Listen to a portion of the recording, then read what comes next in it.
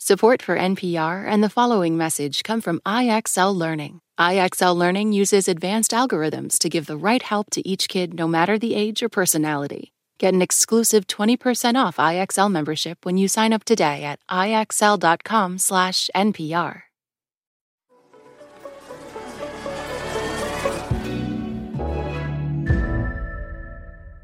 In his short tenure as House Speaker, Kevin McCarthy steered the U.S. economy to the edge of a fiscal cliff over the debt ceiling.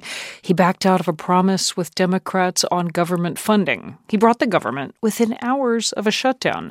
But that's not why he lost his job Tuesday night. And I think that's what's most concerning of all, is that they did this out of retribution for him going ahead and funding the U.S. government. That's Republican strategist Ron Bonjean. And the group of Republicans that have voted alongside with Democrats to oust him, they don't have a plan moving forward. There isn't a plan. That vote came after Florida Republican Matt Gaetz filed a motion to vacate the Speaker after McCarthy agreed to a short-term stopgap bill with Democrats to keep the government open.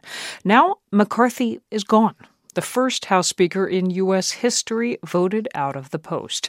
But the politics that made his job all but impossible, they're still there. Specifically, the 8 Republican representatives with a nihilistic streak, as another Republican strategist, Liam Donovan, put it. The ones who voted McCarthy out. It's a question, how do you get around this determined rump who have just completely contorted incentives, are looking for attention, are looking to raise money in their own right? This dynamic did not come out of nowhere. A decade ago, there was already a group of Republicans in the House willing to push the government to the brink of default to get what they wanted. They made then-Speaker John Boehner's job so hard that he sang Zippity-Doo-Dah as he announced his resignation. My, oh my, what a wonderful day. I used to sing that on my way to work in the morning. Boehner later called those Republicans legislative terrorists, anarchists, and a word we will not say on a family podcast. His successor, Paul Ryan, a conservative ideological purist, was dogged by the same group and an unpredictable President Trump, and he retired just over 3 years later. I said earlier that I didn't want this job at first, and most of you know this. I really actually didn't. Brendan Buck worked for both Ryan and Boehner.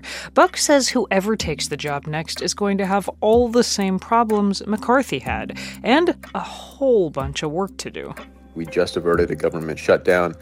We've got 40-something days to do it again, and now we have lost functionally 2 weeks. And that's where this is really broken down. The House has had trouble doing even the basic things. Consider this. A tiny handful of Republicans have made being Speaker of the House an impossible job. Now they have to figure out how to fill it. From NPR, I'm Mary Louise Kelly. It's Wednesday, October 4th. Support for NPR and the following message come from Betterment, the automated investing and savings app. CEO Sarah Levy shares how Betterment's innovation can help Americans save. The real innovation for Betterment about a decade ago was taking a set of tools that were used by the ultra-wealthy and making them accessible to the average investor. And that includes tax strategies, that includes dollar cost averaging, that includes taking a long-term view and not getting distracted by market volatility. These are all sort of tricks of the trade. And what Betterment did is they basically said, no matter the amount of money you have, it's always good to be invested. It's always good to start early. It's always good to save. And the power of being consistent in your habits is really the path to long-term wealth. Learn more about automated investing and saving at Betterment.com. Investing involves risk. Performance not guaranteed. This message comes from NPR sponsor, the Capital One Venture X Card. Earn unlimited 2x miles on everything you buy. Plus, get access to a $300 annual credit for bookings through Capital One Travel. What's in your wallet? Terms apply. Details at CapitalOne.com.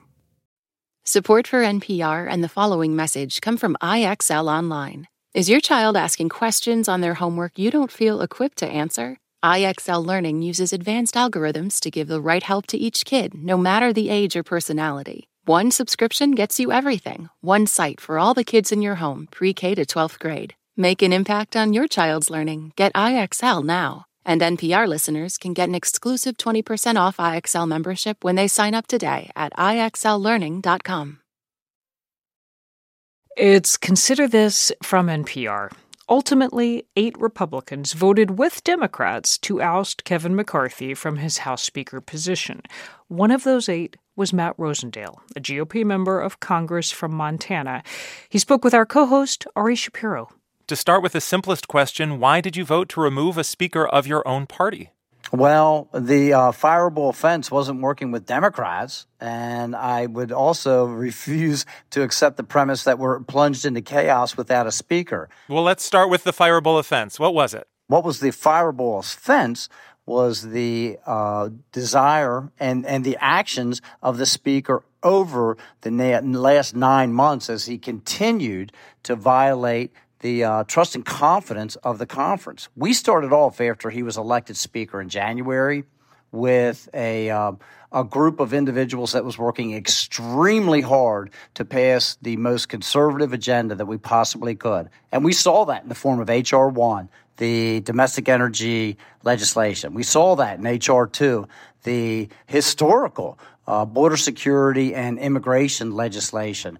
So you, as you argue, things were getting done, and I understand that the leader your party chose to elect was not making choices that you or the other 7 Republicans support.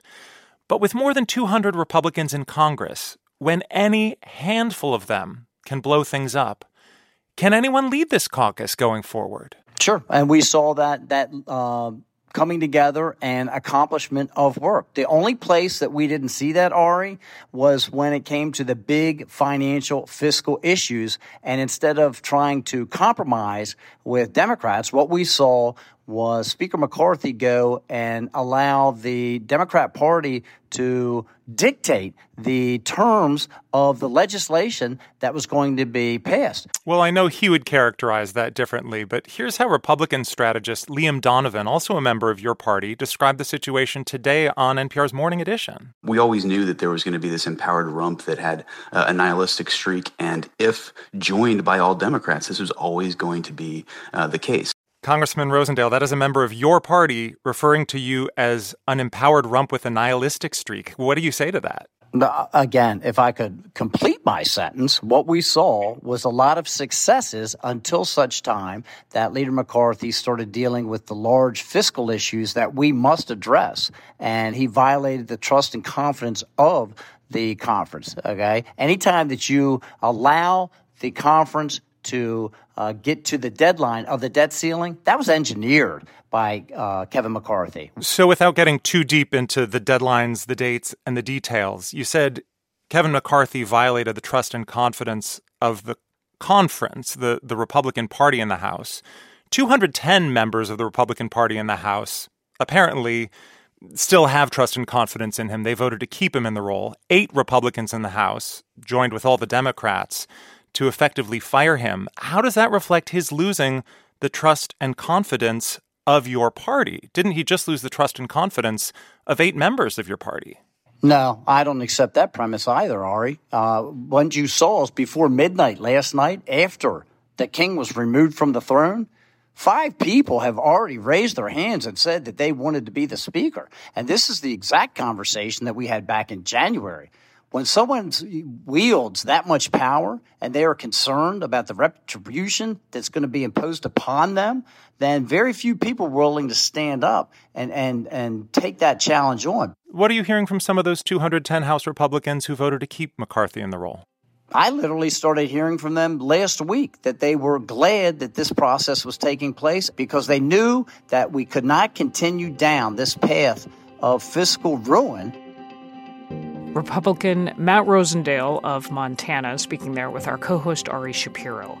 But what does the path forward look like for Republicans as they search for a new speaker? NPR's Deirdre Walsh sat down with my co-host Juana Summers to discuss. Deirdre, I know you have been staying busy. Tell us what can actually happen in the House if there is no speaker.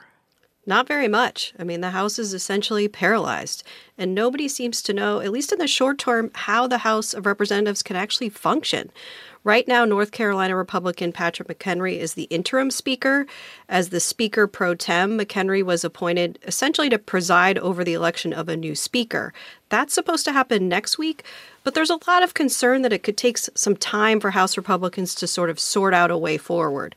One of McHenry's top allies, Louisiana Congressman Garrett Graves, suggested McHenry might be in the job for weeks. The authority of the Speaker pro tem, of Patrick McHenry, this is untested. There is not a manual, there's not a book. This has never been done before. The plan is for House Republicans to hold a candidate forum next Tuesday to allow people to make their case why they should be elected Speaker, and they plan to vote next Wednesday. Okay, and I understand that there are already two quite familiar names who are running to replace McCarthy as Speaker. Tell us about them. Right, and both are very conservative. House Judiciary Committee Chairman Jim Jordan is running. For years, Jordan has been sort of a thorn in the side of Republican leaders. He founded the House Freedom Caucus, which is a group of far-right conservatives, essentially to sort of poke at Republican leaders.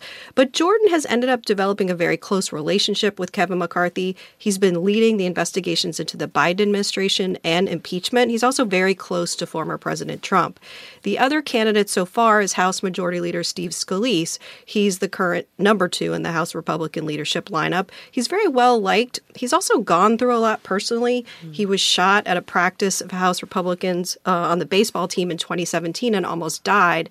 And recently, he's been treated for multiple myeloma, which is a form of blood cancer. But Scalise says he's up to the job.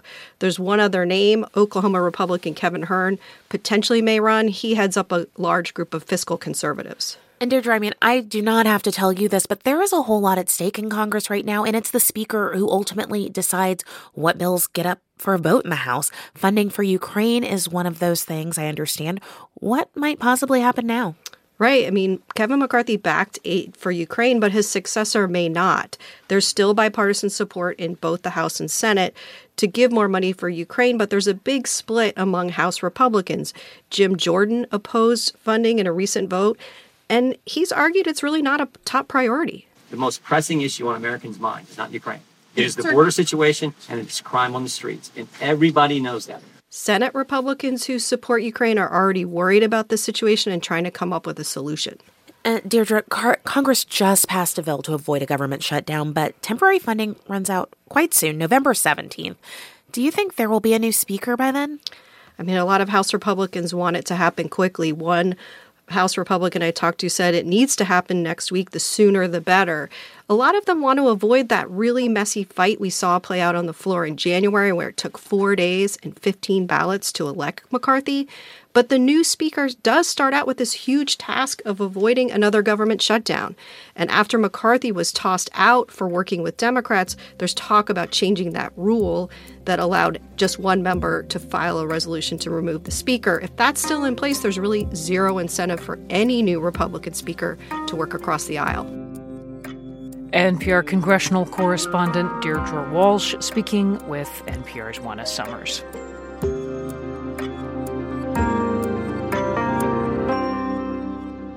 It's Consider This from NPR. I'm Mary Louise Kelly. This message comes from NPR sponsor Charles Schwab with their original podcast, Choiceology. Choiceology is a show about the psychology and economics behind people's decisions. Download the latest episode and subscribe at schwab.com/podcast.